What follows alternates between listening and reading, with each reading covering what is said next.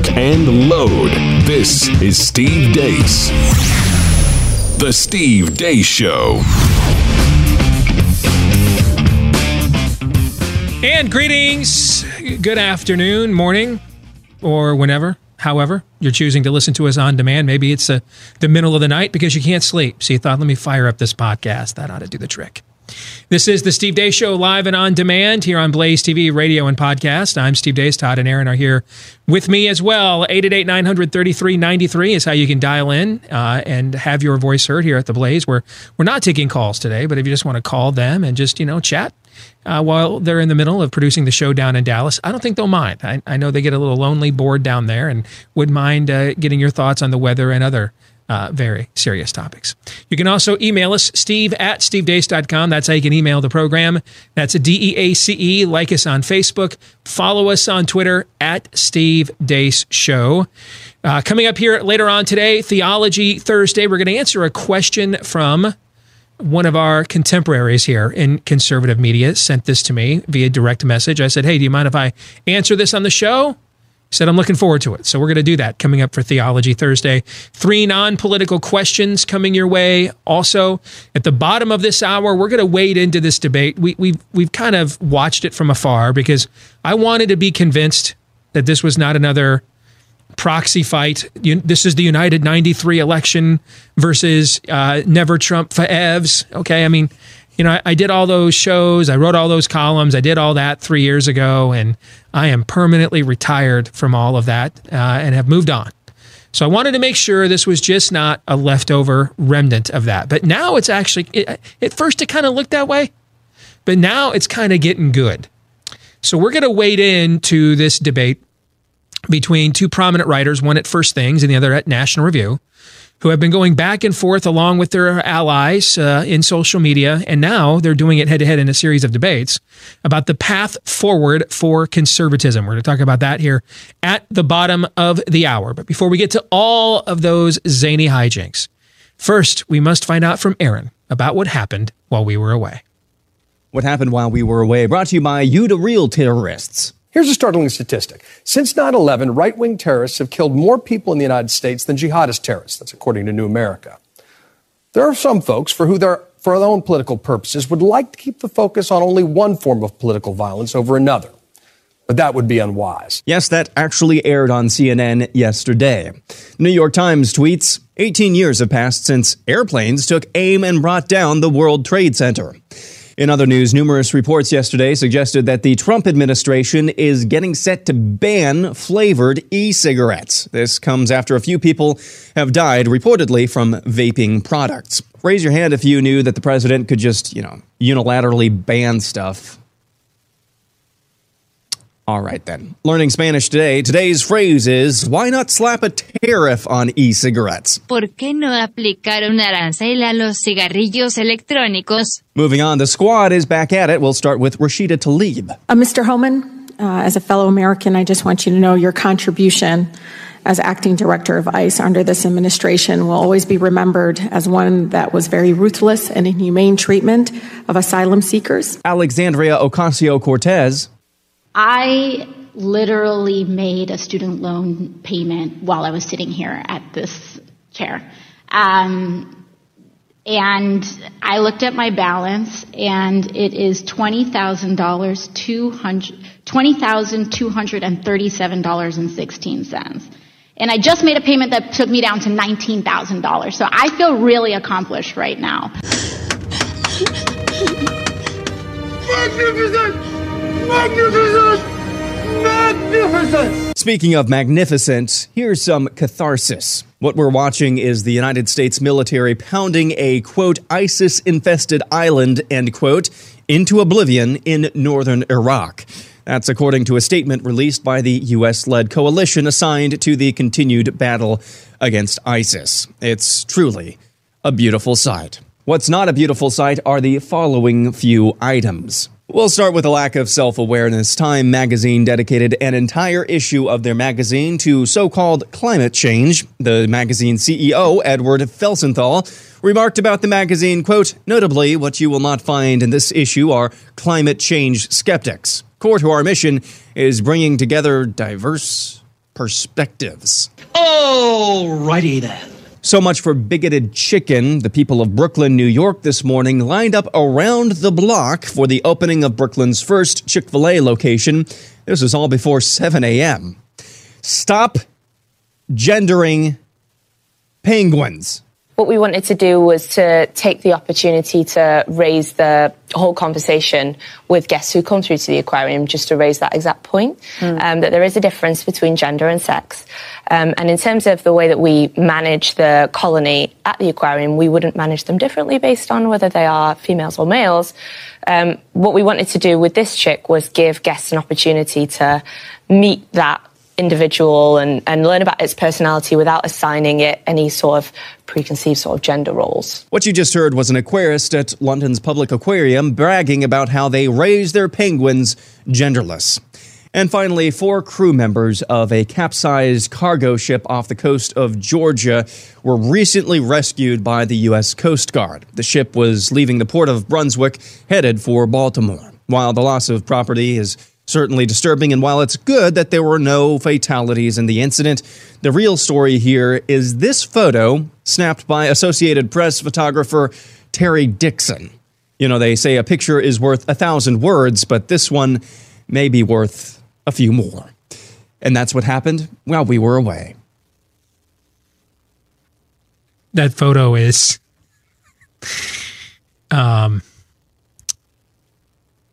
what happened to Western civilization is that photo. Again, we've had a lot of those photos. Add that one to the list. Aaron's Montage brought to you by our friends at Home Title Lock. And they know that most of us have tens, maybe even hundreds of thousands of equity stored up in our homes. It's our savings account, a retirement nest egg maybe, or just something you know is there in case you need quick cash in an emergency. But now imagine when you go to take advantage of that investment, your equity is gone. Stolen by online thieves. It's called home equity theft. The FBI calls it one of the fastest growing crimes because what's happened is scammers have realized that a lot of our mortgage information and a lot of our home titles are kept online in databases that they can hack. So they do that, then forge their name onto your documents to make it look like you sold your home to them. They take out loans against your equity and then stick you with the payments, maybe even the foreclosure notice. You may already be a victim of this and not even know it.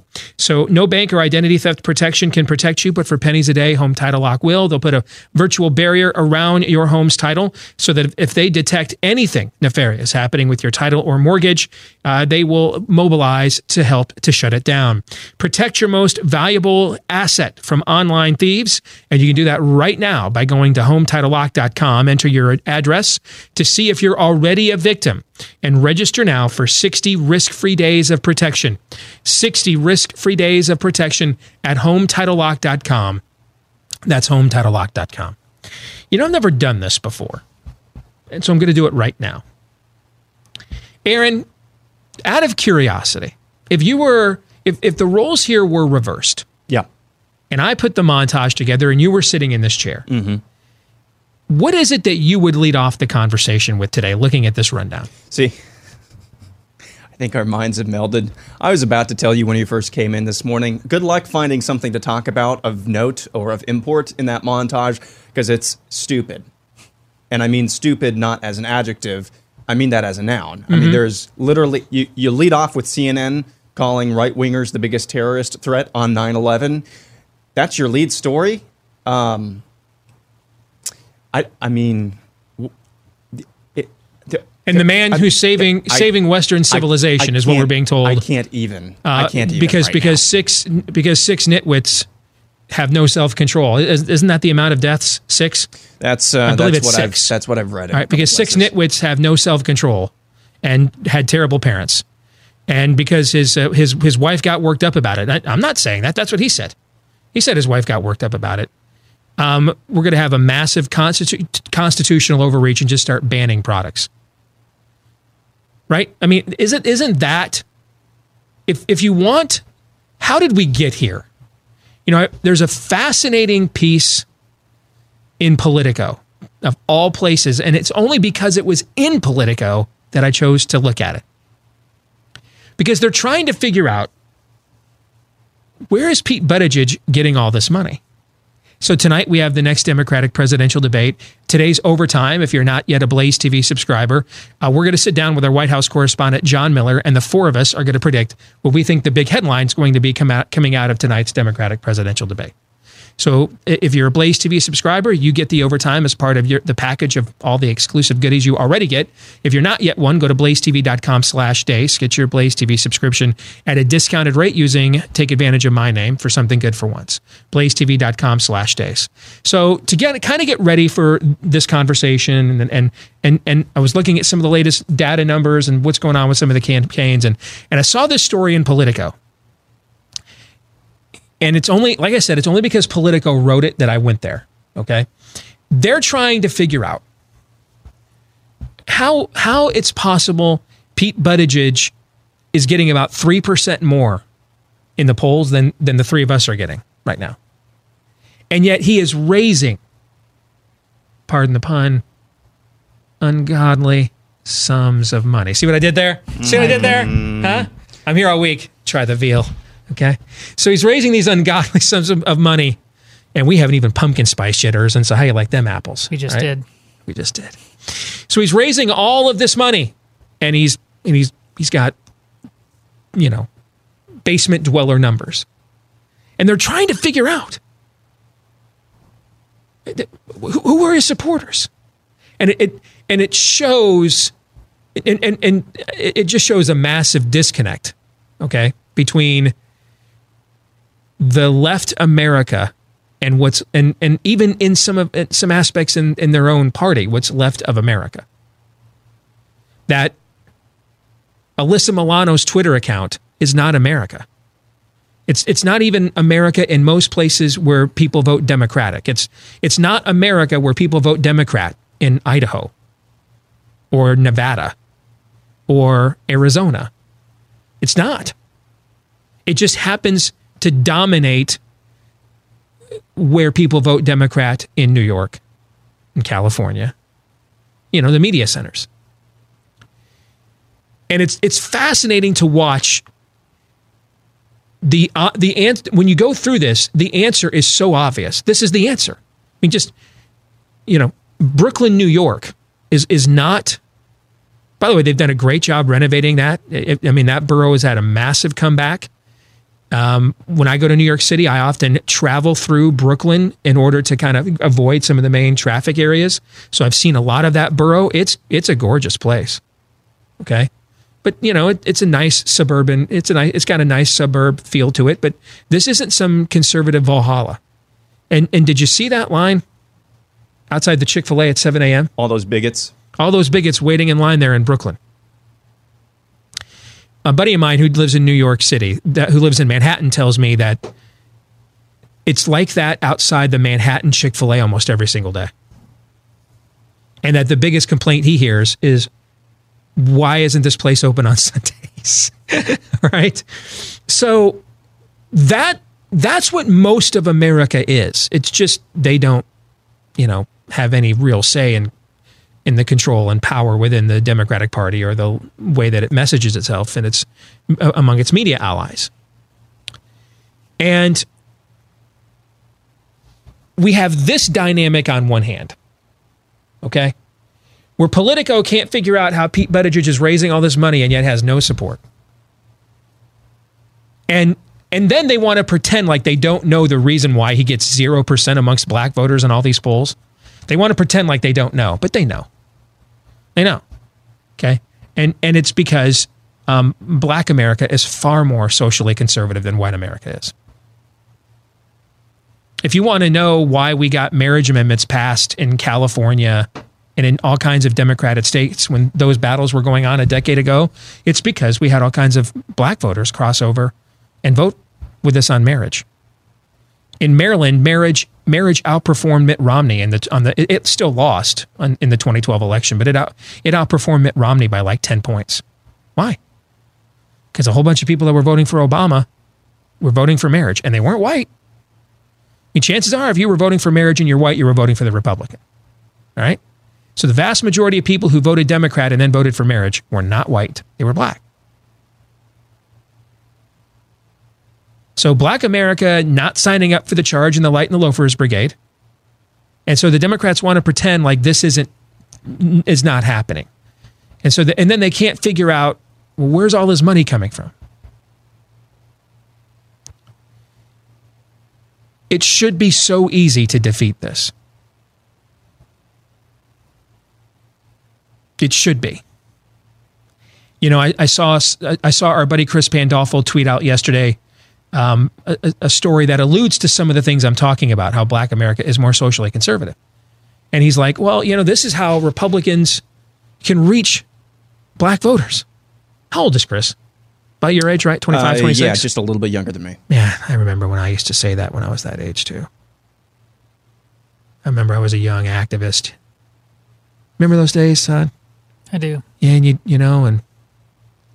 you'd go talk, you know, you were playing basketball at the Y and stuff, and particularly if you grew up in a state that's a community that's pretty racially diverse, like in Milwaukee, right? Sure. Or a state that's pretty racially diverse, like in Michigan, like I did, you know? You're at the Y playing hoops or hanging around, you know? Your kids are playing their kids, and you guys get to talking about issues, and you're like, boy, they're pretty socially conservative. You'd go back to your Republican buddies, you know, you go to your county Republican meeting, and you're like, you know, guys, they're really with us on a lot of these moral and social issues. You know, there's no reason that this is demographic ought to be voting 91% Democrat. And you'd be like all eager and tell them, and then they'd like, oh yeah, that's a great idea. Then you go back, you know, to your church league game, right? You talk to your Black friends, or the parents that are Black on your kids' team again. And you're like, any Republicans ever knock on your door or talk to you? What was always the answer, Todd? What was it? Tell us. What was it always? What? No, never, never in a million years. There's somebody I interviewed several years ago, did a documentary called Fear of the Black Republican. And the documentary was that it wasn't Democrats who feared the Black Republican. It was the Republicans. That he lived in a middle class urban neighborhood in New Jersey with a lot of socially conservative minorities, and particularly Blacks. And he would try to mobilize them, and the Republican Party just had no interest in bringing them on board. None. The guy I dedicated this book to, Jonathan Narcisse, once told me a story here in Iowa, how he had registered 2,000 African Americans as Republicans in Iowa. Man, that's a pretty big number in a state like ours. First of all, we only have 3% of the population of Iowa is Black anyway. So if you got 2,000 Black folks in Des Moines to vote in a city council meeting or a county, a county job, a county office meeting, that changes the election. Yeah. And the Republicans just weren't interested in having them. Oh, they wanted their votes, but they didn't want them involved. Why? Well, because that meant we had to compete with somebody to be the treasurer, to be on the central committee. It's the same way they treat us. They want you to show up and vote, but they don't want you to be involved at all after that. And you think you're talking to SHIELD, but they're really Hydra. Yes. So it should be so easy. Time Magazine's out there. Here's our commitment to diversity. We have everybody here in lockstep on this issue with no skeptical commentary whatsoever. Most people look at that, regardless of how they voted in the last election, most people look at that and are like, what a ship of fools. What a bunch of morons. This should be so easy to beat. It should be.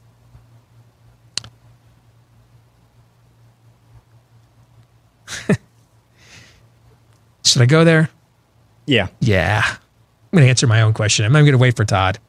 Yeah, I'm going to pumpkin spice it. I'm going there. Okay. Let me tell you why it's not. Because you kind of figured out who the Republicans were. You figured that part out. Most of you figured that out. Okay? And that's why the last two candidates standing in this last primary of 25, what was the field of 25 or 26 officially announced candidates we had in the 2016 GOP presidential primary. And the last two candidates standing were the two candidates that the party apparatus hated the absolute most. Hated the most. Donald Trump and Ted Cruz. So that's good. Okay. I see that as progress. All right. That you guys you're getting it. You're waking up. It was almost like you were just kind of sitting around waiting to see who did the DC Republicans can't stand. And I'm going to start paring my list down from there.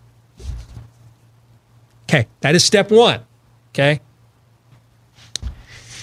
But here's the problem. You thought that the alternative to this was going to be somebody with no history of standing up for you or defending you on any of these issues whatsoever. Instead, his history is actually replete with being opposed to you on these issues until recently. But hey, you know what? He's got this persona, and he's a bull in a china shop, and he's got all this money, so he can't be bought off. Right? Do I have the narrative straight so far? Right? All good. Dots are... Yep. And so he was just going to go in there, drain the swamp, man. And instead, what he did is he tariffed our own farmers. Aaron, the line there about why not tariff e-cigarettes, I died. And I almost couldn't continue on with this show. Okay. So instead he went in there and tariffed our own people. Well, taxed them is another way of saying it. So he went in there and he taxed our own people, and is trying to mainstream. Now he is saying that he thinks Iran is a country with opportunity. I agree. But I'm concerned because that's what he said about North Korea before he went over there and made a fool out of himself. A wussified fool. Just emasculated himself before the bull-haired butcher of Pyongyang. The Iranian people have all kinds of potential. The regime that's been oppressing them since 1979 does not.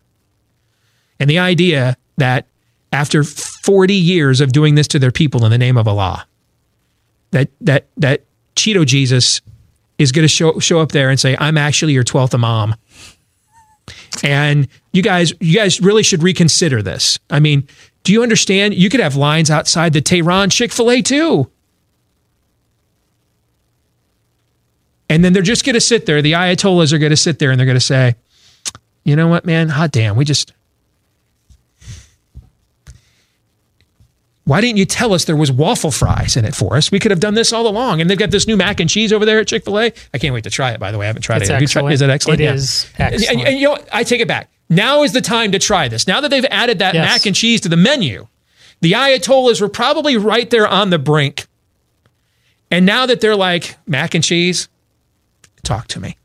It's like the buffet after, like, at the White House for the Clemson football team. Yes. Just let's let it roll. Yes. Just let it speak for itself. Yes.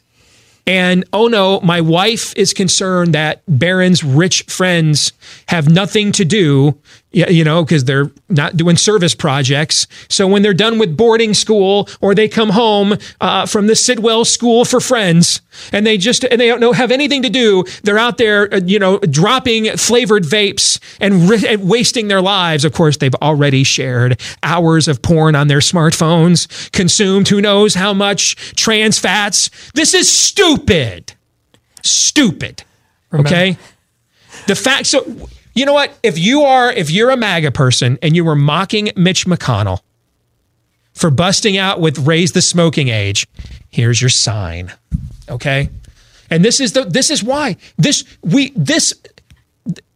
leftists should have been defeated like 20 years ago. There's no platform interested in doing it.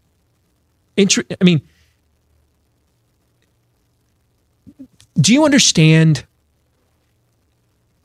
You know, when Obama did stuff like this with, my wife wants to fix the school lunches. They laughed in Tehran, Pyongyang, and Moscow. And we all know it. And we all said it at the time. So what do you think they're doing right now? Well, she's got a son and she's worried. So every time somebody's worried, you can just ban stuff. Does that sound like a president? I said I wanted to see a little more authoritarianism out of Trump, but like not the dumb one. Okay. This is just dumb. It's stupid. It's dumb. And they're out there regendering penguins. Like no one, not even in the UK, which, you know how many people just voted for Brexit, not even knowing what it is? because they got up one morning and after they got done with their strawberries and cream and had a cup of tea, they turned on the BBC morning show and saw them talking about regendering penguins. And they just said, when is that vote? Remember the story of the Catholic woman, the devout Catholic woman? Yes. Who's the white nationalist gal? And is it in France is who I'm thinking of? Okay. And she's like, I don't even agree with this woman and actually think she's a racist. I'm just so sick of the dumb that's being fed to me. France, and I'm just going there to vote for her. She didn't put it this way, but I'll finish the last line just to show the middle finger to the people running this country, running and working our media. I mean, the entire left is the Alex Jones show. Yes. The penguins are gay. The frogs are gay. All of it. Science, everything. How did Ringo Starr vote for Brexit? How did it happen? With peace and love. How did he vote for Brexit, guys? Because he turned on the BBC one morning and literally saw I Am the Walrus was in the news. Yes. It was the news. Yes. That's my point. Yes. I Am the Walrus was the news. And he's like, I'm getting too old for this bleep. Where do I vote? Somebody has to stop this. And so our answer is courts do universal injunctions and there's nothing we can do. There's nothing we can do. Nothing. But we can ban the vapes. 70,000 criminals potentially came through the border last month. 6 idiots, nitwits died from vaping. And we must do something because Melania has spoken. I was talking to a good friend of mine this morning about this, and she pointed out that this entire presidency has really been two things: debunking and exposing fake news, like the clip from CNN that you had deleted off, right? And then Trump coming up with something nuts or crazy, and the base freaking out. Is that kind of what this has been, really? Really, for the last 3 years. One way or the other. One way. These have kind of been the tentpoles here. I mean, what Jesse Kelly posted this morning on Twitter. Let me see. I get up. I've got an election coming up. I'm behind, but I've got record unemployment. Let me see if I can come up with a stupid nanny state policy that'll just piss everybody off. Done. Yeah. I'm going to bring the Taliban to Camp David during 9/11 week. I'm bending over. I'm negotiating. Trump right now with the Iranians is like John Boehner with the Obama White House, negotiating against himself to get some sit down with Rouhani, who is the figurehead in Iran and not even calling the shots like the dude in Iran, Ahmadinejad, whatever his name was. Those guys are all figureheads. The Ayatollahs call the shot. The Khomeinis call the shots. This looks weak. Weak.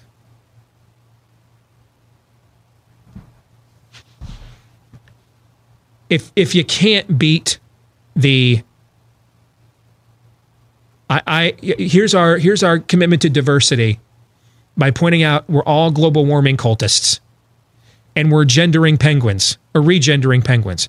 If we can't beat them, then you know what, man? We deserve everything. We deserve this. We deserve it. Yes. This will be the worst self-inflicted cultural collapse of all time because it will be the absolute dumbest. There's people lined up in Brooklyn, New York outside Chick-fil-A. How many of them do you think voted for Trump? Probably not many. Lined up outside the Chick-fil-A in Manhattan. How many do you think have voted for Trump? Probably not many. Those are people who are just like, you know what, man, I just want a good chicken sandwich. Leave me the hell alone. It ought to be really simple to craft a message and a platform to get those kinds of people to align with you to say no to the crazy.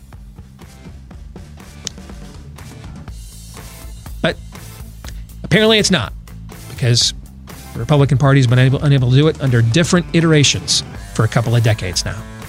More in a moment.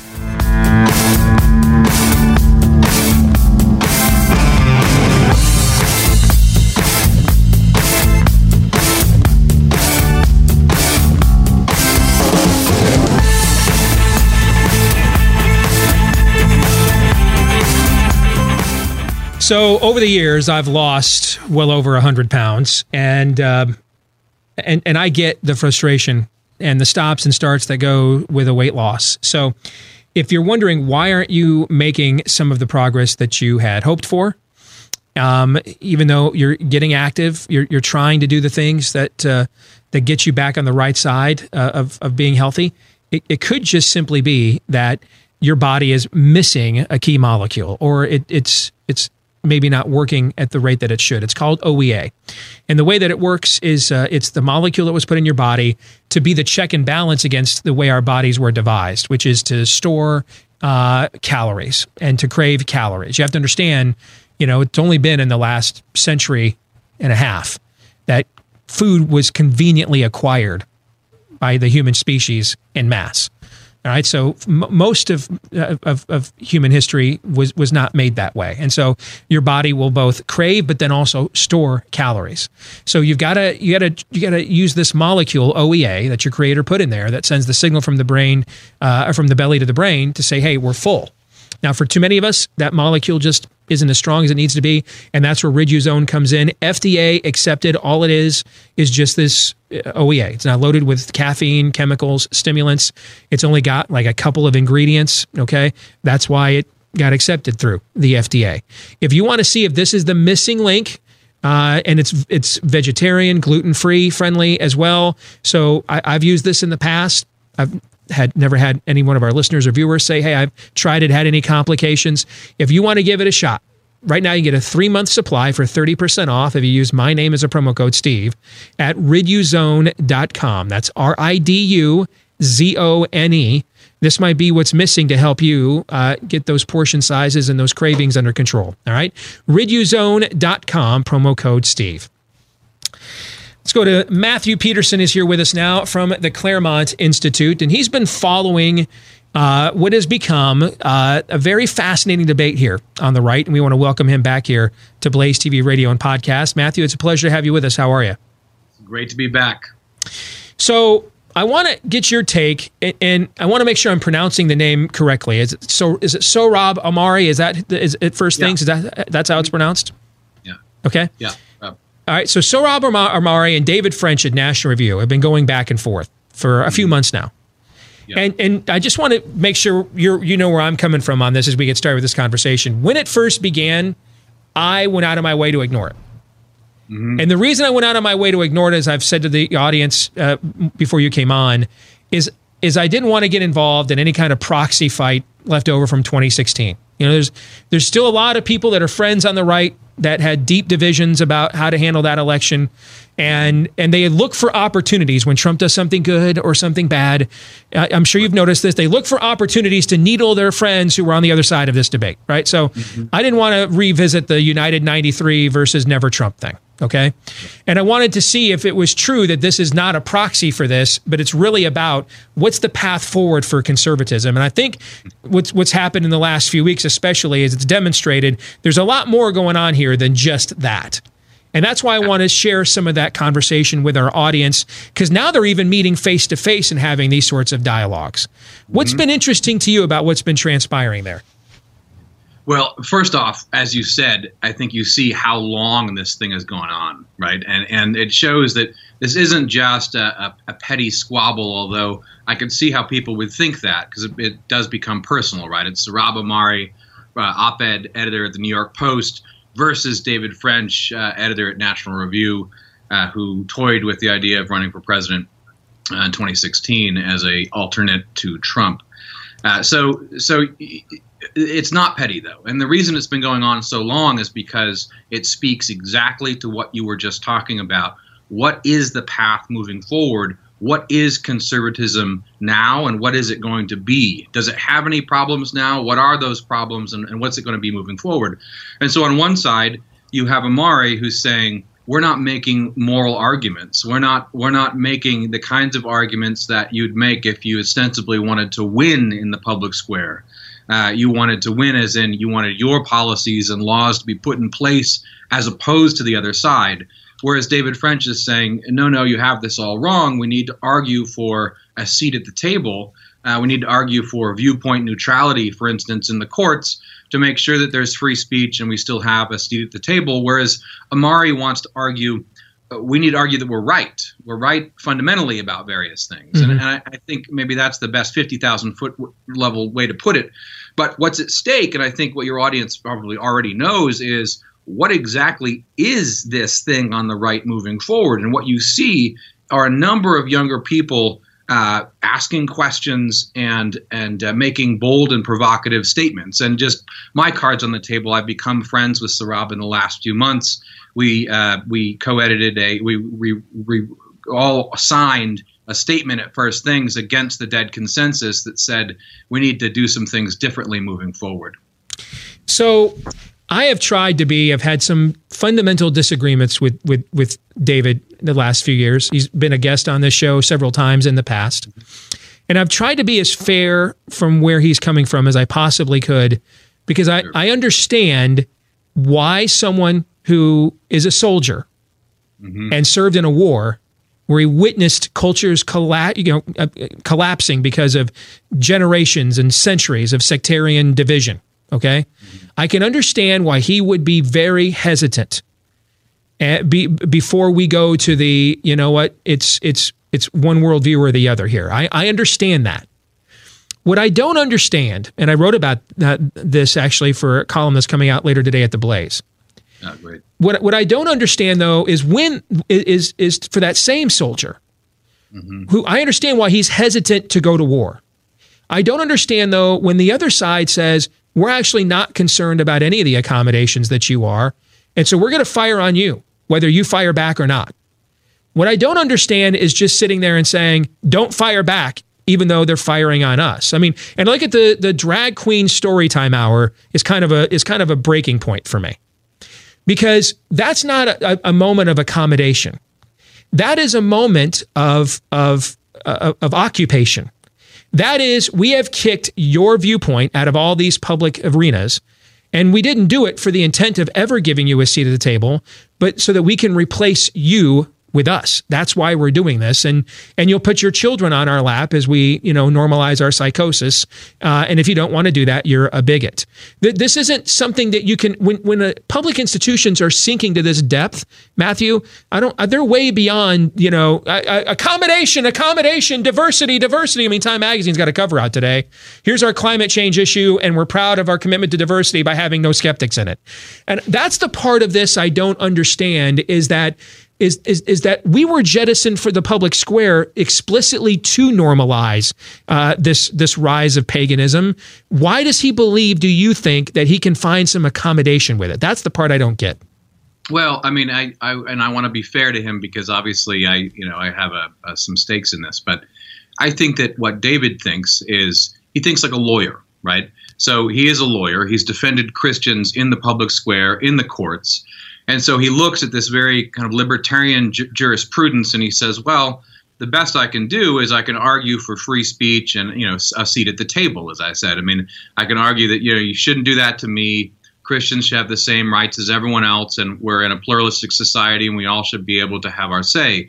Now, the problem is that when it comes to the deepest understanding of politics, it's an argument about justice, about what's just and what's good, and you can't scrub that out of politics. And I think that's what's upsetting people like myself, people like Saurabh, is it's fine maybe prudentially to argue for free speech rights, for instance, in the courts, but that's not a long-term strategy. The long-term strategy is to argue what ought to be done, what's really good, what's really just, because the other side is not going to stop, as you say, and they're going to kick us all out of the public square. They explicitly say this. And furthermore, and this is the important point, I think, furthermore, the left is making moral arguments about justice. They're not saying, oh, well, drag queens should go to the library like everyone else. They're saying, no, drag queens should come in and read books to your children.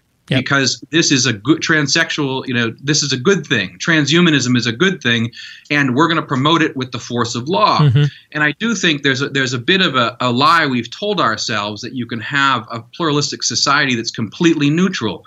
You can't, right? Laws are going to be aimed to encourage certain kinds of behavior and other kinds of and discourage other kinds of behavior. And certainly, we're a free country, but at the end of the day, ultimately, someone's view of justice is going to prevail. Exactly. I don't even fault him. In fact, I might have even been on his side of this argument a few years ago. I don't even fault him for wanting to exhaust all of the normalized options and institutions on the table before you go to DEFCON 1 in a culture war, because that's a steel cage match, man. 2 worldviews enter, 1 leaves, and there's going to be a high body count and collateral damage as you figure out which one of those comes out of there alive, right? I don't blame him for that. What I don't understand, though, is the idea that you're still negotiating here while the tanks are rolling through the Sudetenland.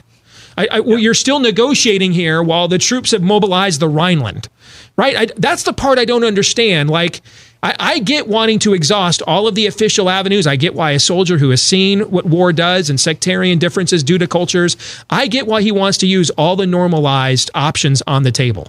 What I don't understand is, why doesn't he see that they have taken all of those options off the table? Why doesn't he see that? So here I think we just published a very interesting article on AmericanMind.org, which I'm editor of for the Claremont Institute. And American Mind is dedicated to these kinds of topics. And Hadley Arkes, who is a professor at Amherst, a long time intellectual when it comes to jurisprudence, has made this case for years, as well as Harry Jaffa and others in the kind of the Claremont orbit.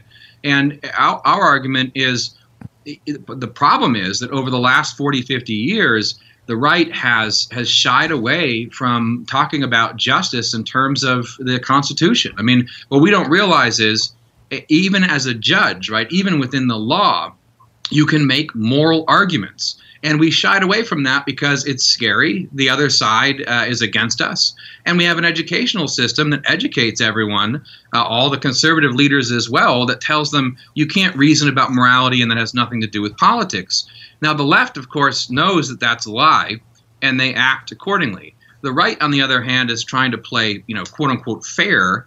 And what we end up doing is we say, oh, well, the judges shouldn't be making these determinations. Well, they are. And they're making them for the other side. Right. For people his columns on that, Matthew, are like the insurance the Geico insurance commercial where the tattoo artist goes, "Stay in your lane, bro." I mean, that's essentially his answer to all of these things. Well, what do we do when they don't? What do we do when they don't? What happens? Right. And I think that there's a lot that can be done that is completely constitutional. Right? We have to remember that we've lived through a revolution in the law in the last 60, 70 years, where the left has changed everyone's view, including people on the right, of how the Constitution operates and how the judges say operate. I'm sticking with that because French is a lawyer, and that keeps coming up in this debate. So our entire view of the Constitution has changed on the right. And what Arkes and others have done in this article on American Mind is argue, even with the debates that we're having, right, there are ways to make an argument through the law like the left does for morality. So, for instance, all the arguments about sexuality for the left, the legal arguments become public arguments that make a case, right? Look at this poor person. Look at what happened to them. Don't we feel compassionate? Shouldn't we be talking about equality and justice in terms of their plight, right? Now, the right doesn't do this. They say, no, we deserve a seat at the table too, and everyone's equal maybe, but, And so, look, there's ways to do this. So take abortion, right? Hadley Arkes and others passed the Born Alive Infants Act a long time ago just to get everyone on the books to say, okay, after the baby comes out, is it still alive? Now, that was smart. The reason they did that is because they knew that if you start talking about that issue, when is the baby alive, you create a situation in which we can have a real serious argument about what's going on when it comes to abortion. Mm-hmm. And as we've seen, that law has stuck around. Trump took up that banner and made some headway. But the problem is, I think, is that you have a conservative establishment that's scared of making moral arguments. They've been educated in the same schools as everyone else. And they're also scared looking forward as to what policy, how it should change. They're stuck in a rut. And so right now is an exciting time to be alive because we have a lot of people who are making arguments about what the real principles should be on the right. And this is one of them. And this is why it's garnered so much attention. So you just think about, Sarab, he signed a statement in First Things in March. Then he came out against David French in June. This thing has dragged on now. There was a debate at Catholic University of America last week. And this week, there's one at Notre Dame through their Constitutional Studies program that will be live streamed with our own Charles Kessler moderating, it's not going to go anywhere. And I think what's important is for us to take this debate and not make it so much about David French particularly, but to take this debate and start thinking more deeply about what do we want to do moving forward? What kinds of arguments do we want to make? And what kinds of policy? How should we rethink our policy accordingly? And the problem is, for Mari, is everyone keeps on saying, okay, well, what do you guys want to do, right? What do you guys want to do? You were talking about this new stuff. I don't know what you're talking about. What do you want to do different? And one of the problems is to develop a detailed policy platform takes some expertise and institutional support. And guess what? All the think tanks in D.C. have been thinking one way for 40 years. Right. That's right. So this is going to take some time, but the first step is to start asking these fundamental questions. Like, wait a minute, what's going on here? They're attacking us because they have a certain worldview they want to impose upon us. Do we have a unified stand against that? And if so, how then do we fight moving forward? And I think you're going to see a consolidation of forces. I think a lot of people are going to establish a new coalition, whether it wins or loses against the left in the next 5 to 10 years. So I've only got about 90 seconds here. I want us to be as fair as we can be to David for his service to the country. He's my Christian brother. Yes. As you've dialogued back and forth with him on this, and iron sharpens iron, as he brought a point forth that has made you guys reconsider your positions and made you think, you know what, that there's some wisdom there. Well, I think his strongest point is that practically in conservative jurisprudence many times, you do want to argue, you do have to argue defensively, and that's fair enough. I think that point is fair enough. And I also think his question about what do you want to do moving forward, what does this mean policy-wise, is more than fair. And that's something that we're all going to have to answer in the months and years to come. Matthew Peterson over the Claremont Institute, great conversation. We're going to be following this dialogue a lot more closely now as it continues to progress. And thanks for joining us here today on Blaze TV, radio, and podcast. Thank you so much. Always good to be here. You bet.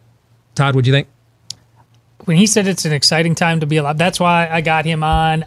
Ever since this kind of conversation started happening, Tucker Carlson's been a part of it on some levels. You don't have to agree with everything Tucker says or anybody says on this, but it is an exciting time to be alive. And a lot of that is people are catching up with this show. I don't know much about Matthew's past beyond the last 5 months. I'm hearing the frustration in his voice.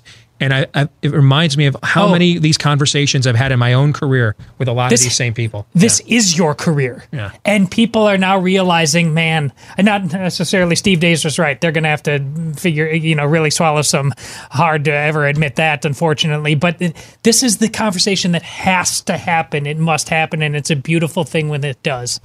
What'd you think, Aaron? Yeah, I think the thing that stood out to me is the question that was posed there, I believe, by you in the middle of this, and that is the crux, and it's the same question. It's a different version of the question that you've asked so many times. Where do we draw the line? When does life begin? When do we say no? Where do we draw the line? Right. What happens when the courts don't stay in their lane, bruh? What do we do when they don't? I mean, when a child does or disobeys something, do we just rely on their goodwill to hope that doesn't happen? No. Right. We course correct. And that is the crux of this debate. What do we do when they're not living up to their side of the conversation and their side of the equation? And they are not, and that's consistently happening, and even more so. If I could have advised Matthew and Sohrab on how to respond to the question, what do you guys want to do? If I were sitting on the stage with David, I'd turn to him and say, what have you done? Mm-hmm. What is your strategy gotten us?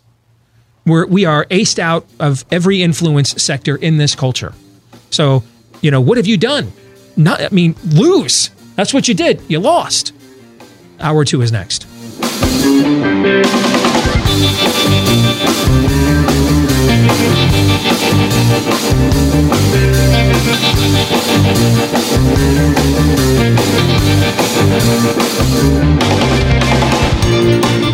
All right, back here live and on demand with Hour 2 here at the Steve Deace Show on Blaze TV, radio, and podcast. If you are listening to us today via the podcast, if you wouldn't mind leaving us a 5-star review, we would be very grateful, because the more of those we get, the more the algorithms help us find more people like you, and then the more likely we are to get to continue to do this for a living. And I think we all want that. That's why you're here.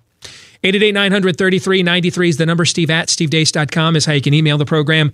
Like us on Facebook. Follow us on Twitter at Steve Deace Show. With mortgage rates falling and the economy growing, it's a booming real estate market right now. Before you take advantage of it, though, make sure you sign up with a real estate agent that you can trust. And you're going to find one at realestateagentsitrust.com.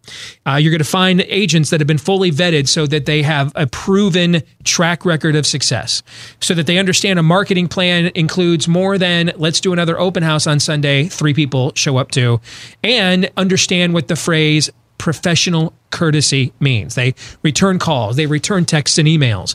When they promise you, hey, I'm going to do my best, to give you, if you're selling with them, I'm going to give you my very best to give you a 30-minute heads up when I've got a potential buyer in the neighborhood on short notice. And instead, this is the 3rd time they've called you and said, hey, can we come by? We're just down the street. No, you don't want any of that.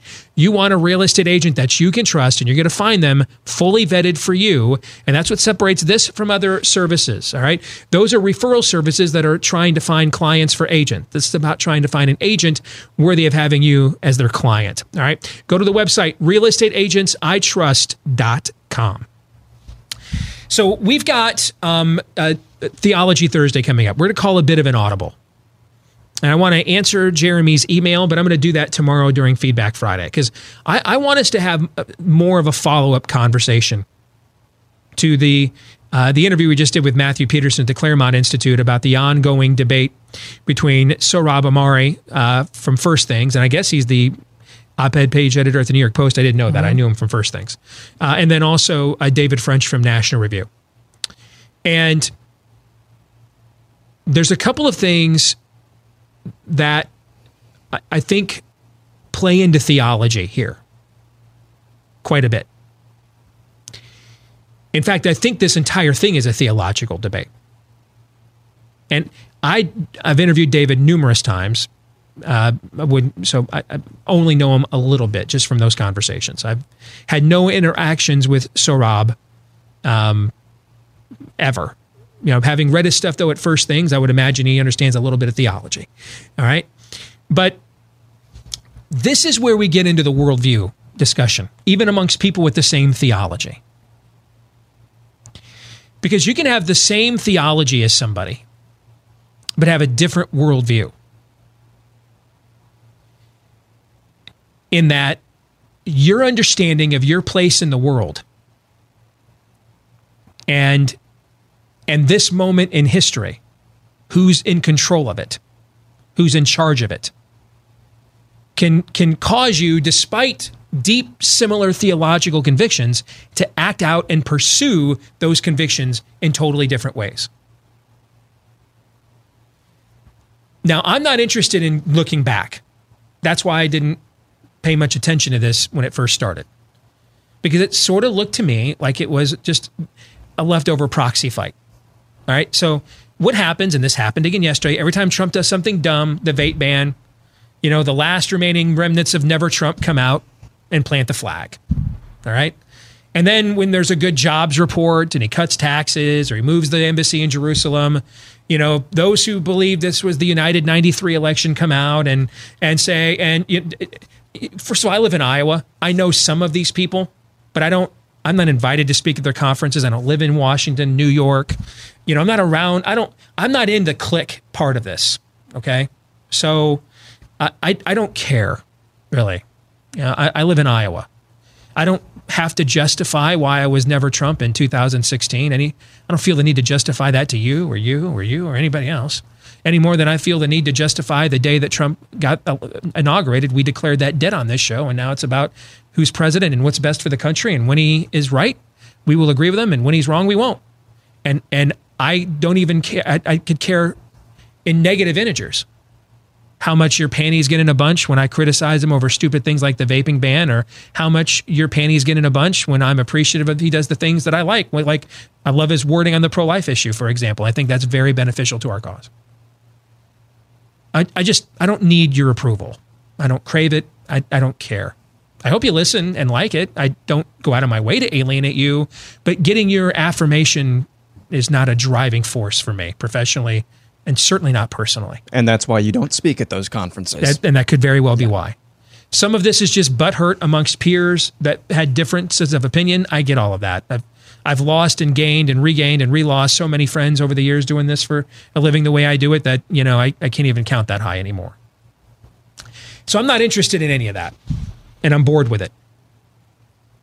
Because the day is going to come when Donald Trump is not president of the United States. He's not omnipresent in our lives. And what are we doing then? Right? I'm interested in debating what's the path forward. And now that this debate has shown itself to be what it's really about, and maybe it was that at first, or maybe, and you and I were talking about this during the break, maybe Sohrab was using a very clever, provoking technique, which, as you pointed out to me in the break, to convict me, a technique that I have used in the past. Because it works. Because it works.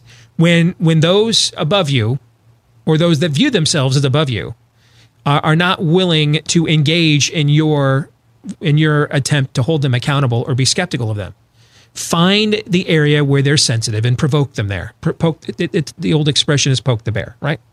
So provoke them there. Because I'm not really comfortable questioning David French's conviction. I mean, this guy's served multiple tours in a uniform, including he re-enlisted in his 30s post 9/11. That's not my place to question the valor of someone who put on a uniform on multiple occasions in my place. But as you pointed out to me, going there is what drew David French out from behind the HTML code over there at National Review into actually having to face some scrutiny. And when I listened to what Matthew Peterson was saying, who's allied with Sohrab, you're right, Todd. I heard so many parallels to the things I have said on this show for so many years. Even when he's talking about Hadley Arkes, who I've interviewed him in the past, I've quoted him in books I've written and articles I've written in the past, pointing out that they were crafting pro-life policy to beg the question, when is a human being alive? Is that not what I have been trying to get these pro-life leaders to do my entire career? All right. So now we're getting to the place where this ultimately needed to go. The debate we're really having here, and this is Theology Thursday, so if you could consider yourself a secular-minded conservative, this one may not apply to you, unless you're just fascinated by how those of us with a theistic worldview iron out our differences. In that case, grab the popcorn, all right? But it is Theology Thursday, not conservatism, Tuesday. It's Theology Thursday. This is the debate David French and Sohrab are really having. It's the same debate I once had with Tom Minery at Citizen Link. It's the same debate I once had with Dr. Richard Land when he ran the political arm of the Southern Baptist Convention. Who's in charge down here? Who's in charge? That's the debate we're really having.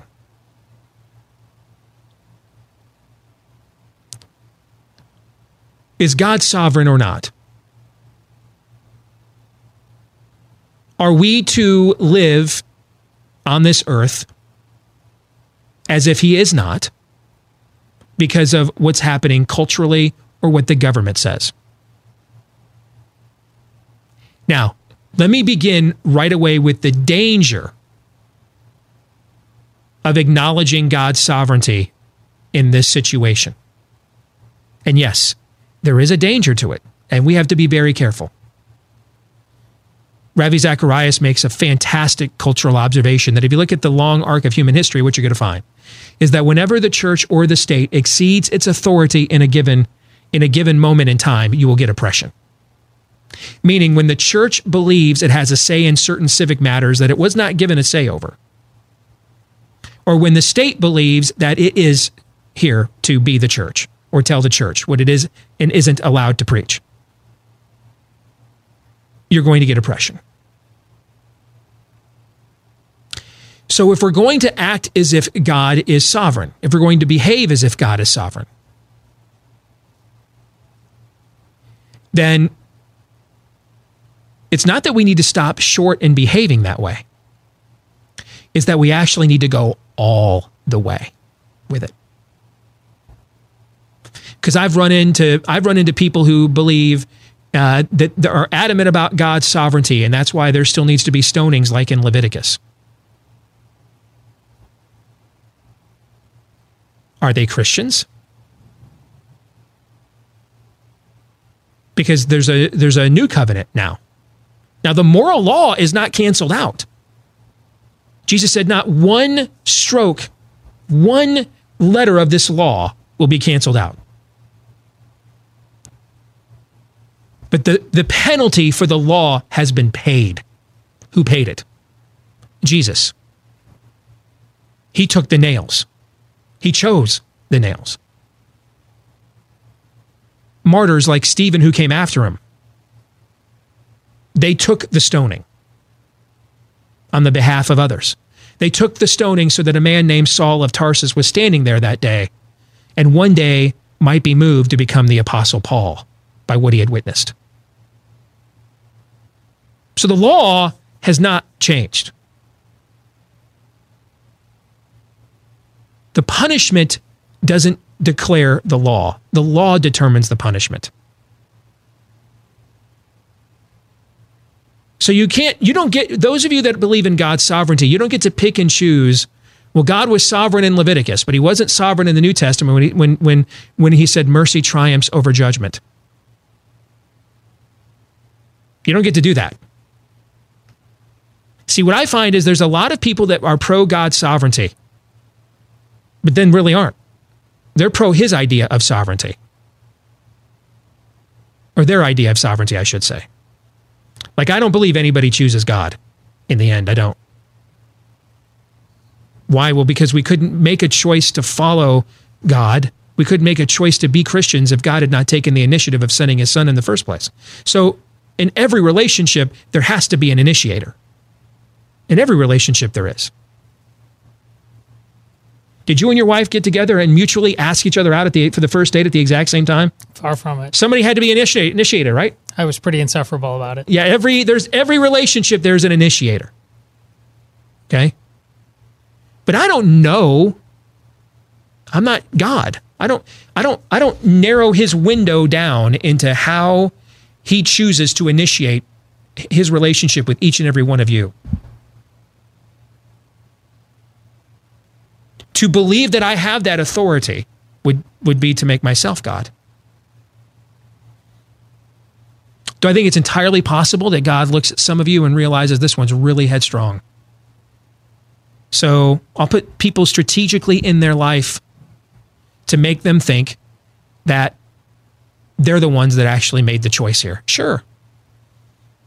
I mean, women are made in the image of God. Haven't they been doing that to men for centuries? Get the man to do what I know he needs to do by making him think it was his idea all along. All right? I don't choose to limit the sovereignty of God. And what I find is there's an awful lot of people that think they're pro God's sovereignty who do. That and it's funny because they like to rip Catholics a lot for their ritualism. This is actually very ritualistic thinking. That if it's not done in this particular way, through this particular process, then this really wasn't a preordained conversion. Well, whose process is that? Yours. See, I think if you believe in God's sovereignty, then here's what you believe. He can do whatever he wants, however he wants, whenever he wants, with whomever he wants, and to whoever he wants. That's what I think God's sovereignty is. That we aren't owed anything. We're lucky to have oxygen to breathe. And he's God and we're not. That's what the sovereignty of God means. It doesn't mean we determine that God is sovereign when he acts and behaves in the way we like. And I think this is an important point to make, because if we're going to then make the point that's going to come after, we have to recognize that for those of us who strongly believe in the sovereignty of God, we have to accept the limitations of man. Accepting the sovereignty of God does not mean we get more authority. It means we get less. Because if we grant ourselves, if the result of acknowledging God his sovereignty, we can't grant God something that already belongs to him, so 40 and a slip. If the result of acknowledging God's sovereignty is the elevation and authority of man. Well, you know a tree by its fruit, right? So if the fruit on the tree is we people get more power, then you're not acknowledging the sovereignty of God. I don't care how many lines from Calvin's Institutes you're quoting. And this is where abuses of the acknowledgement of the sovereignty of God have come from the church in the past. Acknowledging the sovereignty of God should humble us, not make us arrogant. For therefore, by the grace of God go we. Boy, if God had not initiated his grace with me, where would I be? Then I'd humble you. I once had a teacher. I grew up in Grand Rapids, Michigan, is where I went to high school. Christian Reformed Mecca in America. And I once had a teacher. I grew up in a pagan home. As you guys know, I've talked before about my home life. It wasn't always the best. And I was acting out and being a jerk face. And I once had a teacher say to me, he goes, well, it's okay. Not your fault. You're not part of the frozen chosen, basically, is what he told me.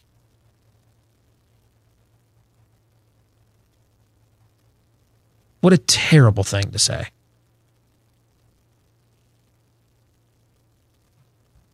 So we have to acknowledge, if we're going to go here and say God's sovereignty is the answer, then we first, those of us who are going to say this, have a responsibility to then say, are we willing to abide by the same sovereignty that we're going to call others to? Because remember, in God's economy, leadership doesn't come with authority. He's the authority. Leadership comes with responsibility. The man is the head of the home, not the authoritarian. He's responsible for it, which means if it goes haywire, he's going to hold you accountable because he's the authority. The master will return to settle accounts.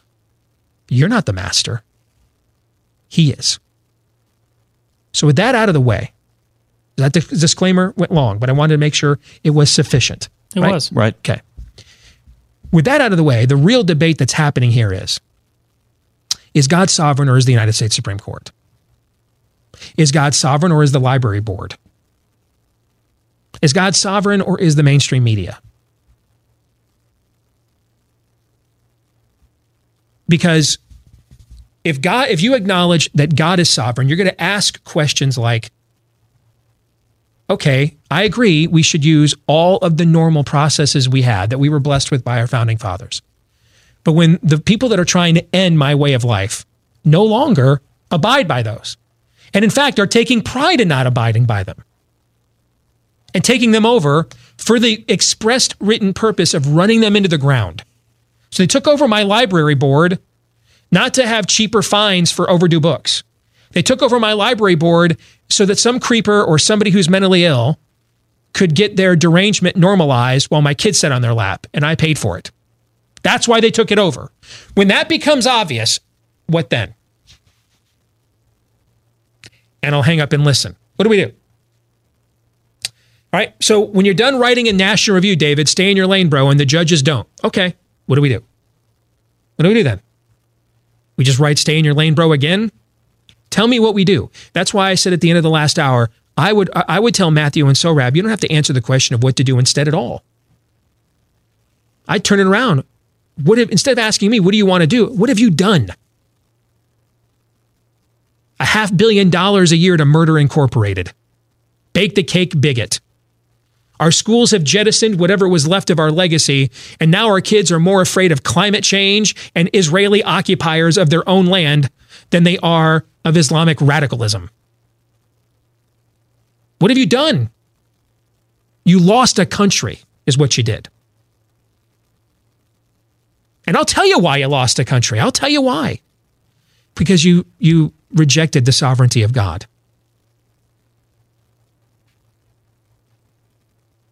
You instead chose to live under the sovereignty of man.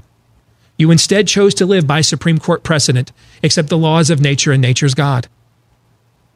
And so God gave you what you asked for. Like the people of Israel, you went to God and said, give us a king so we could be like everybody else. And you went to God and said, give us a capricious, all-powerful government which we will manage with our special interests instead, so we can be like everybody else. When you didn't have a king, but you had a constitution that made you unique, distinct. But you gave that up. And so now, do not be deceived. God will not be mocked. A man will always reap what he sowed. We're now going to sow this. If we reap the wind, we'll reap the whirlwind. That's what's going to happen. You liked having fiat courts when you were in control, just making laws. Well, then one day a Pharaoh arose who knew not Joseph. Well, their judges are making those laws now. Surveillance state was fine when Dick Cheney was in charge. Now it's not great when Barack Obama is.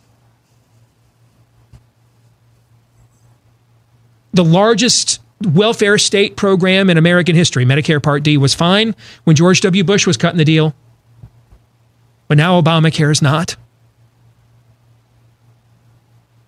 You chose to deny your legacy, to deny your founding, that rights come from God, that men can govern one another when accountable to God, and that there is only one God. You are free to not worship him. He does not impose himself on his creation on a regular basis. He does sometimes, blessedly. Otherwise, we'd all be without mercy and grace. But coerciveness is not part of God's character. Rescuing is. Like, you know, when your child is running through traffic, you don't sit there and scream, "Come back to me, I don't want to violate your free will." What do? If you're a good parent, what do? Correct. You run into there to rescue them. So he's not into coercion, he is into rescue. He does rescuing. Thank him. Thank God he does rescuing, but he doesn't do coercion. You know who does coercion? The people that you're giving power and sovereignty to. They do. When they're turning your libraries into drag queen storytime hour, David, the time for accommodation was long ago at an end. I understand why David was very hesitant, because we're in a partisan zeal right now. And oftentimes, I mean, we push back on this regularly on our show, right? Oftentimes, our audiences demand we overreact to things that tomorrow won't matter at all, right? Yes. And we push back on that horse bucky all the time, right? Yes. I'm with him on all of that. All right? And nor did I think this was the United 93 election either. I still don't think that, in case you're wondering.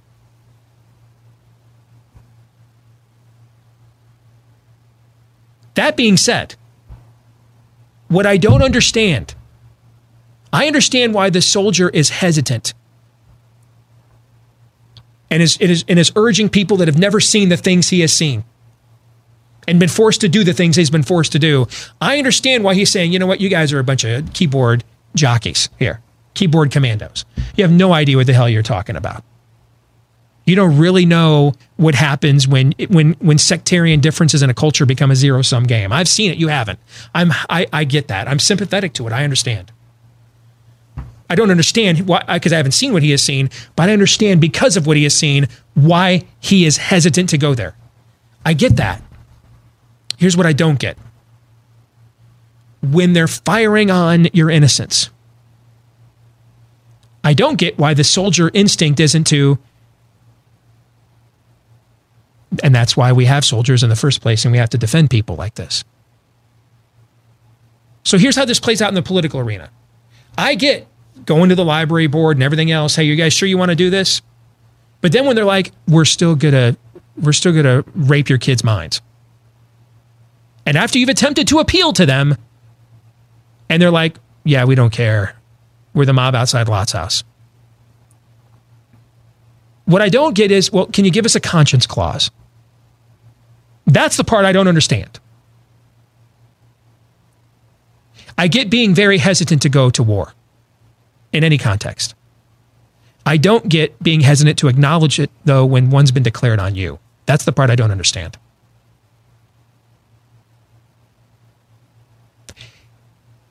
You cannot negotiate accommodation with people who are into power and control. This is going to be a worldview steel cage match. One worldview will enter, the other will leave. And the worldview really comes down to this. One of the smartest things I've ever heard anybody ever say in my career, Dr. James Dobson really narrowed it down. He said there's really only two worldviews on this planet. God is, or he isn't. All your debates and arguments really come down to that. So do we tolerate and permit that which God says is wrong with no resistance? Because it might be upsetting to show some. Really? I don't see passivity. I don't see a God that puts himself in a human form to be born of a woman, to have to do number 2 and number 1 and eat and thirst and sleep and bleed and get beaten to near disfigurement and death before he asphyxiates on a wooden beam in the heat of the day.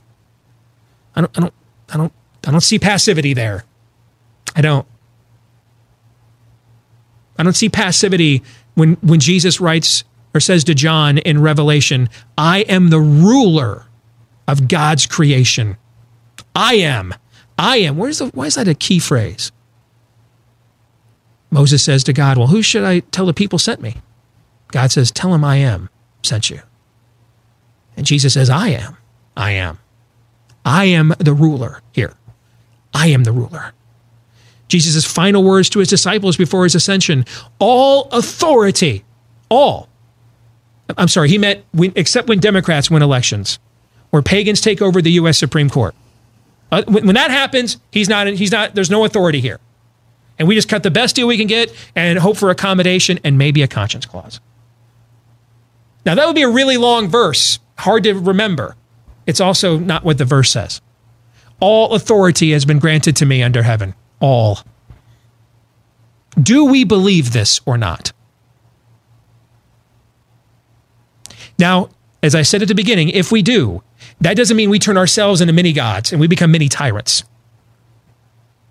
But it should humble us as if to say, I'm not allowed to quit. I'm not allowed to compromise. I'm not allowed to hate you either.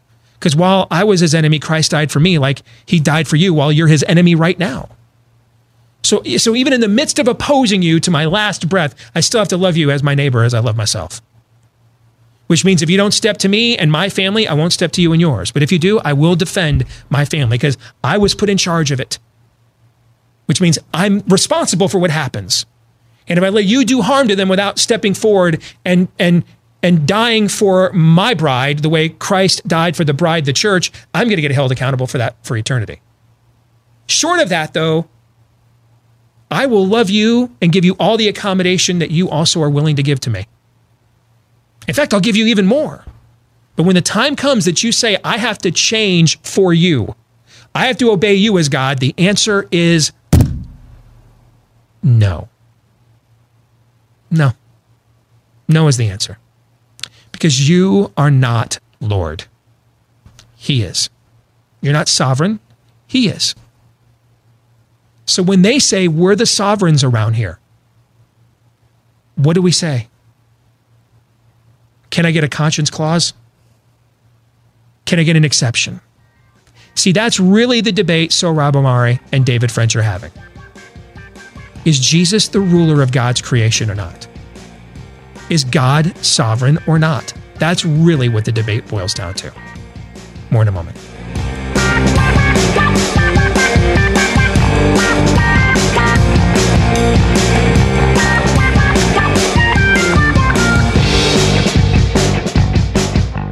All right, back here, live and on demand here on Blaze TV, radio, and podcast. Steve at stevedeace.com is how you can email us. Like us on Facebook. Follow us on Twitter at Steve Deace Show. We've had some pretty heavy conversation at points during today's program. So I think it's probably time to lighten the load a little bit with 3 questions.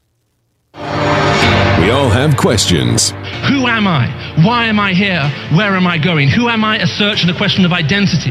Why am I here? A question of meaning and purpose. Where am I going? Question of destiny. Some better than others. What sort of morality or proto-morality would you expect to find in a chimpanzee troop?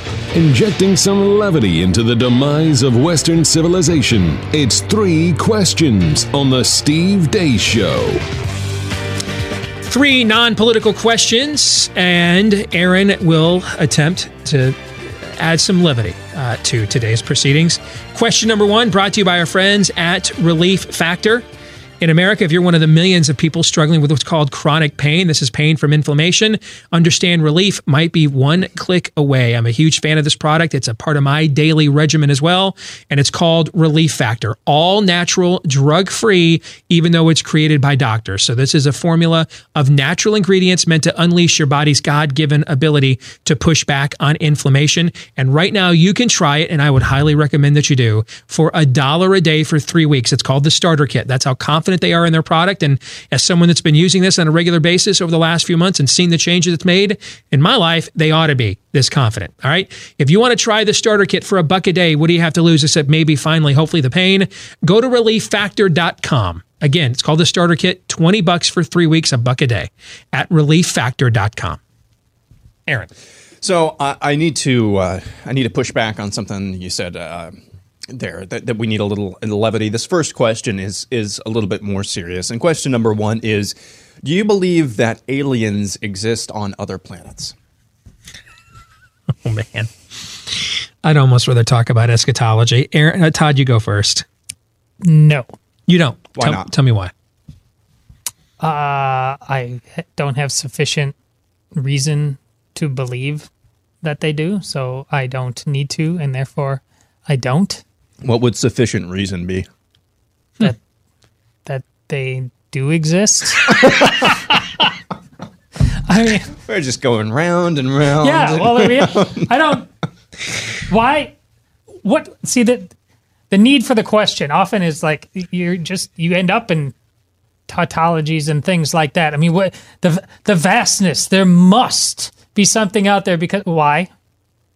That's you're making a theological statement, not a reasonable.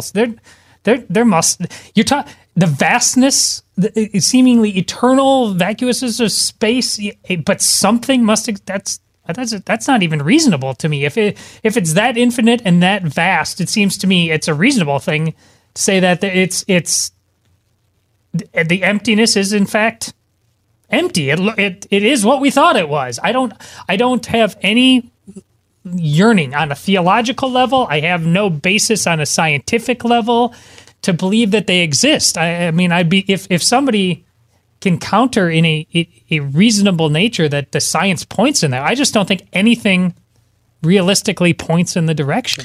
I am fascinated by the idea that on one hand, you can believe that the complexity of the human organism and its 20 trillion cells is a totally random natural occurrence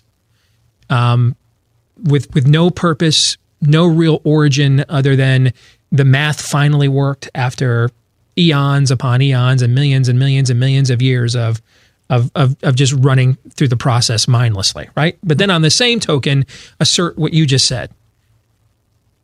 Well, the vastness of this of space indicates there must be life somewhere else. Like, I totally get why someone who believes in design looks at the vastness of space and says, it would be within the character of God to create this cosmos for a purpose other than mere observation. You see the distinction I'm trying to get? Because one of the things you often hear is that it's a challenge. It would be a challenge to our faith if there were life on other planets. I actually see it the other way around.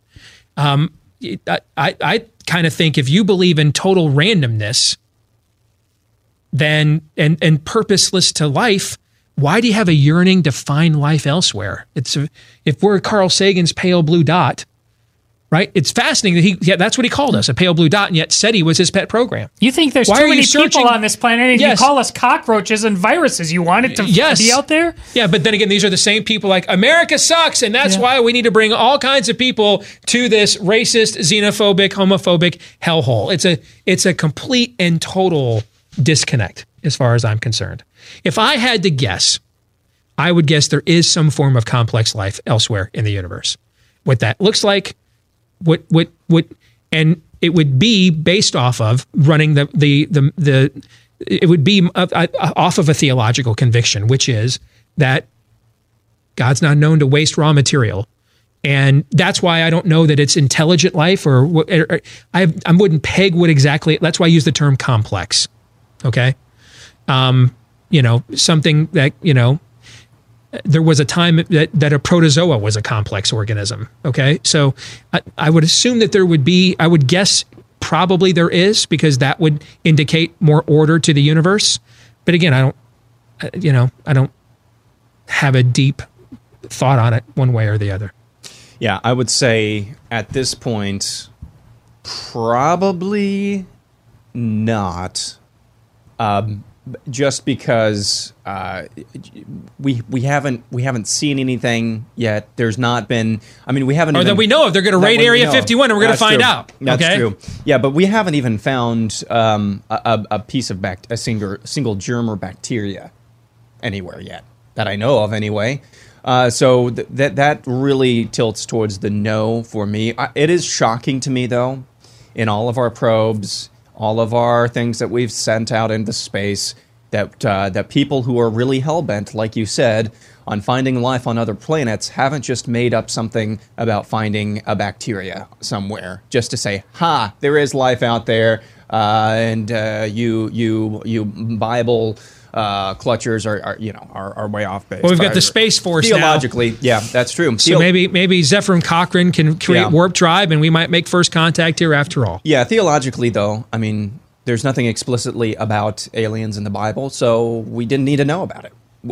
From a theological standpoint, if there are aliens, they're not important to our faith, if that makes sense. All right, question number 2, brought to you by Cruise Builder. I've got good news for you. This incredible cruise that Glenn Beck and a lot of the VIPs here at the Blaze are leading you on next year is expanding its entertainment options. But the bad news is it's not expanding the available slots to go. In fact, it's darn near sold out. So if you want to take advantage of an opportunity to learn about the birthplace of the Republic, of commerce, of our faith, you're going to go to Greece, to Jerusalem, to Rome. You're going to see where did what eventually became, in this part of the world, known as American exceptionalism, where did it come from? If you want to take advantage of this right now and find out where our founding fathers got the idea that man could rule himself with divine accountability, you don't want to take it. You don't want to miss this. It's an all-inclusive trip, including all airfare and gratuities. But again, time is running short. Yeah, there's going to be plenty of fun, too. The learning will be fun. There'll be plenty of nightlife, fine cuisine, but it's a combination of the best of both worlds. It's a once-in-a-lifetime trip. If you want to learn more about it before they run out of slots, go to the website, comesailaway.com. That's comesailaway.com. All right, question number 2. What's on your Mount Rushmore of television channels or networks? Mount Rushmore of television channels or networks. And it can be for any reason. Doesn't have to be what they are now, or just you can be on nostalgia, what have you. Well, it was close to being on my last nerve in the last few years, but it's ESPN is number one for me. I've watched that network more than every other network times 10,000 million combined. Okay, so ESPN would be on that list for me. You know what? I would have put like pre-1989 MTV on that list. I mean, do you remember coming home from school every day and turning that on? Yeah, to some extent. Yeah, when they actually had music videos. But now it's, I don't know what it is now. I haven't watched it in like 10 years, so I'm too old now. So it would make the list. What networks do I watch a lot? Fox News would have been on my list until about 5 or 6 years ago, and I don't watch any of that anymore. Really? You go. I got to think about this because I don't watch a lot of networks. So let me think about it. It still is ESPN, but / Fox Sports at all, kind of a sports go-to. And I agree. At one point, it would have been Fox I guess News. It's a Mount Rushmore, so it's a memorial, not a current thing, right? It could be either. All right, so I'll go with ESPN. I'll put pre-19... In fact, I'll go to my senior year in high school. Pre-1992 MTV, because the real world debuted in 1992, and that's when the whole thing began going downhill. So pre-1992 MTV. I'll put pre-2012 Fox News. All right. I'll put pre-2012 Fox News on there. And I need one more. So let me think about it. You go ahead. I got to come up with one more because there's 4, right? Mm-hmm. I would not have MTV. I would have put Fox News. Now Food Network, absolutely would be on there. Spent a lot of time, and part of this, your Mount Rushmore. Two shall become one. That's what my wedding ring says in Latin. You're like Steve says, date night, take one for the team. Movies kind of like this. We have more of that along the lines of it drives me nuts, but especially early on in my marriage, there was a lot more of that home and garden, watching the design shows. I've watched a lot of design shows in my life. So that's an ode to my wife. She loves it. I like seeing her happy. So you just sit down and you say, that's, kind of nod and say yes. And no, that's interesting. Like when Paul went to the Areopagus, when he went to Mars Hill, and he noticed they had a tomb to an unknown god there. They had all these other, or altars to an unknown god. They had all these altars to all these other gods, and they had the unknown god. All right, I'm going to have the 4th spot, just a generic live sports, whether it's on ABC, CBS, NBC, Fox. All right, generic CBS Sports Network, NHL Network, MLB Network. I like watching MLB Network during the season on game nights where they take you around and give you live look-ins on the games, right? So my 4th slot is going to be generic live sports. Cool. That's what it's going to be. Nice. But I could see the Food Network. If you ask me this question again in a couple of years, I could see the Food Network. It's gaining rapid popularity in our home. Yeah. Good. So only one of these is based on current, and I still either listen or watch ESPN quite a bit, just because they're the good go-to news source. You can have it on in the background, kind of basically anytime. But my other 3, one would be NBC, because they produced both Parks and Rec and The Office, which are 2 of my favorite shows. So that's cool.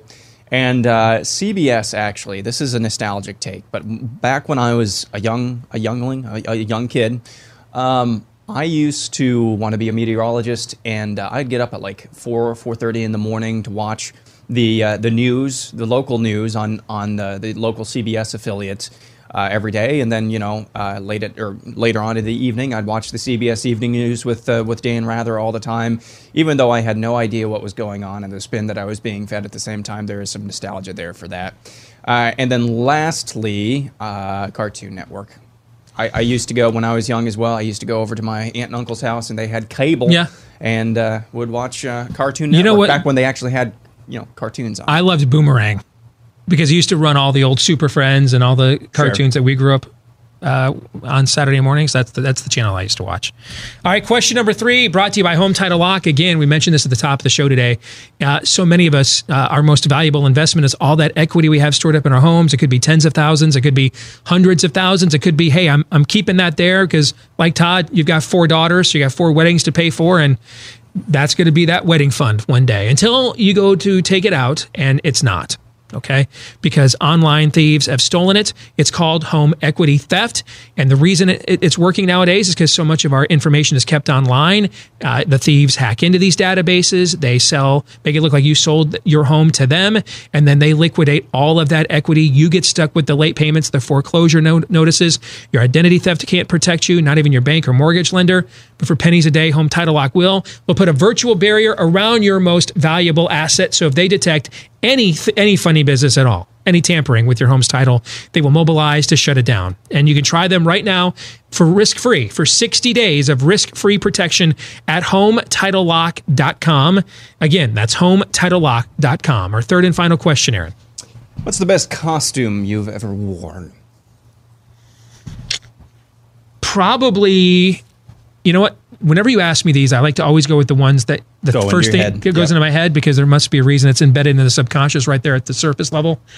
When we lived in Florida for a few years in Orlando, when I was in elementary school, and so the beauty of when you live in Florida is Halloween night, it's still 85 degrees. Okay, so my mom put together one killer Incredible Hulk costume for me, with the shredded shirt, based off the Lou Ferrigno show from our childhood back in the day. So with the shirt shredded, I got some cut off jeans, some cut offs, and frayed the fabric, painted all my arms and my face and everything all green, all right, with green body paint. and got some of the old 80s hairspray out, with the frizzled hair, and got that going. And the fact that when you asked me that was the first costume that came to mind means that has to be the correct answer. So I would say Halloween 1983, Orlando, Florida, or maybe it was 1982, one of those 2 years. Me going as the Lou Ferrigno Incredible Hulk would be my greatest costume ever. This is why Star Wars is in our DNA. If you're Stephen Mine's age, I mean, the coming of age. When it's 77, I'm 5, 6, and it's at that time when Halloween comes around, and you have the cardboard box with the clear cellophane on top, and you've got the Vader mask, or the Luke mask, or the Chewbacca mask, the plastic thing with the eye holes. I remember that Halloween to this day. Just the magic. It's like in E.T., when E.T.'s under the white hood and he's walking around and he sees somebody in a Yoda costume. And it was just like it's like what Disney is trying to do, and I haven't heard about it. That's a question I have for you, about the new Star Wars Galaxy's Edge or whatever like that. I mean, it was real life Galaxy. You were walking in it. It was amazing to be a little kid, and you felt like you were part of this universe. So I'm not Halloween now. It doesn't have much magic to me. It's like my wife hates the holiday. I'm just kind of like, okay, get some candy, kids. But back then, it felt like magic. Yeah, for me, it was, I was maybe 4 or 5. And yes, I remember this. This was a long time ago. I was very excited to dress up for the Harvest Festival. Indeed. Make sure those homeschool credentials stay... You know it. Firm, yes. You know it. As a dinosaur. Nice. And I remember getting up in front of the group of kids and, without being prompted, announcing, very importantly, that I was, in fact, a dinosaur. And I didn't really wear many costumes after that. So that's the end of that story. Wasn't that exciting? I thought for sure you were going to say, I got up as a dinosaur, and one of my siblings was like Job, Noah. See where I'm going with this? Yeah. Okay. And he's going to slay Leviathan now. I shouldn't have done that. I'm sorry. The emails are going to pour in now. All right. We go from, there's complex life out there to... I shouldn't have done it. Have a talk with Ken Ham right now. But you can't just hang a curveball like that and not expect me. Yeah, that's true. To take a swing at it. That's true. Yeah. All right, we're going to stick around and do it a little overtime for our Blaze TV subscribers. John Miller, our White House correspondent, is going to join us. And we're going to take a look at tonight's latest Democratic presidential debate. The four of us will predict what we think is the big headline coming out. All right. So if you're a Blaze TV subscriber, just wait for it to be posted. If you're not, blazetv.com/Deace if you'd like to be. For the rest of you, we are back at it again tomorrow, noon to 2 Eastern, right after Glenn Beck here on Blaze TV radio and podcast. Until then, John 3:17.